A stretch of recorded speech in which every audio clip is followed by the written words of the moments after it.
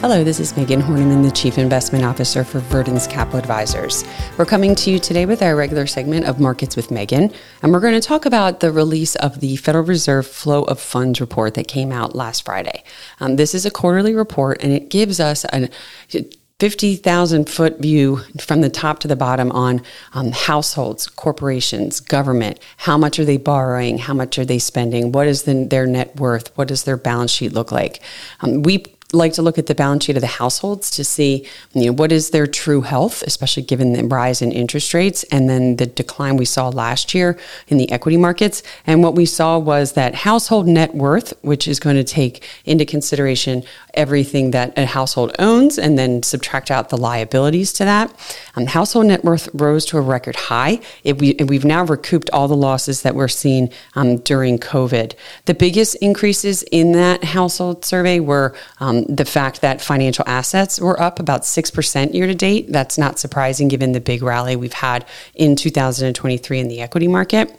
The value of real estate, another area that helps with that net wealth effect, that was up about 5% year to date. What's concerning is liabilities continue to creep higher as well. So the rise in the assets was more than the rise in the liabilities, but it is still creeping higher. We now have liabilities at a record high as consumers continue to rely on credit card debt as well as having to take out higher mortgages.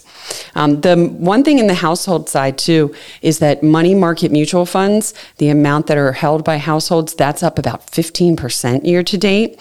And the amount of money that's in savings deposits at banks is down about 5% year to date. So consumers continue to move to traditional money markets to try and get some extra yield, and they're pulling this from the traditional banking deposit system. We have talked in the past about how that can be concerning and if this continues for the banking system. But for now, we're seeing that consumers look pretty healthy.